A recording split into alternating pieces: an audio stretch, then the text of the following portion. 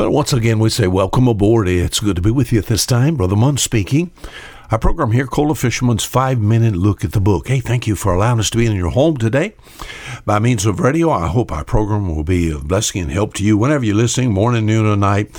God bless you for just being there. The book of Genesis chapter 6, we found the first naval architect and marine engineer. Who was it? Come on, can I hear you? The first naval architect, marine engineer, the first to build a boat involved in, we think about maritime affairs. We think about the naval architect. Oh, he's the one that designs. The engineer is going to see that the design and the vessel that has been designed and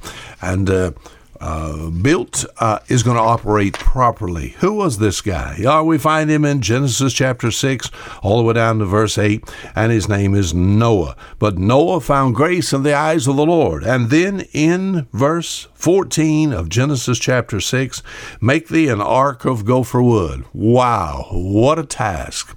Now, what do we learn about the life of Noah? The reason we think about we have an Old Testament. We think about history.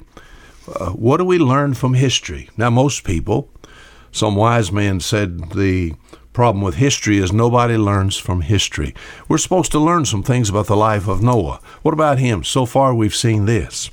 Noah walked with God when it was almost impossible. All right? You said, what do you mean?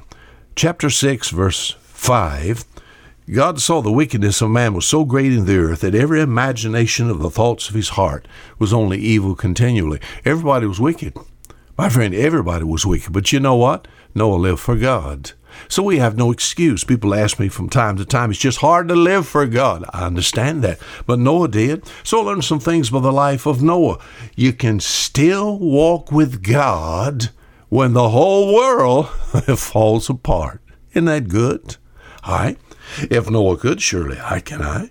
I find this about Noah also, as far as what God told him to do, make thee an ark of gopher wood.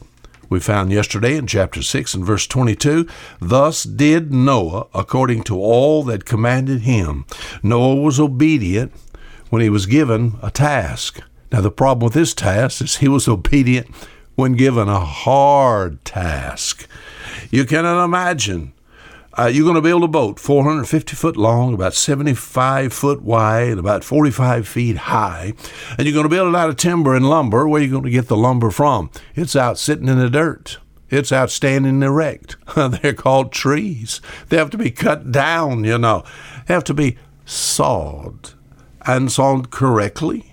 To be able to build the boat, there's certain ways, certain angles, you can't imagine. We think about in the field of naval architecture, what goes into the building of a vessel.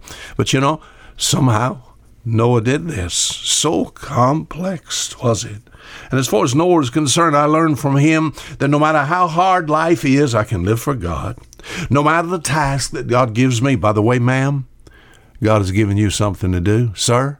All right, are you fulfilling this? It's too hard. I cannot do it. Noah did. Are you listening? Noah did.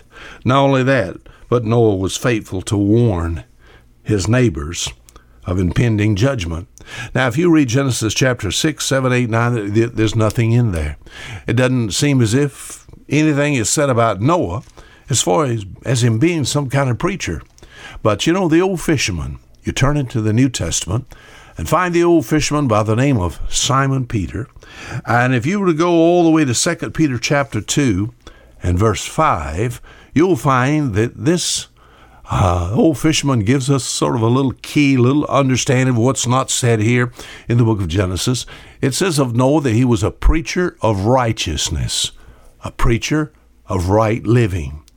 Now, in Noah's day, everybody was living wrong. So can you imagine? We think about building of this boat. Did Noah just play the quiet game? He just played the game of shut mouth? He knew judgment was coming, and he just thought to himself, I'm not going to tell these people anything. He was a preacher of righteousness. So from the bow of that vessel, many a day, many an hour, I'm sure he looked over to these wicked people and said, would you turn to God? Judgment's coming. Would you turn to God? Judgment's coming. All right, that responsibility is also today upon me and you. Warned those of impending judgment. Now till tomorrow, Fisher Munn saying goodbye.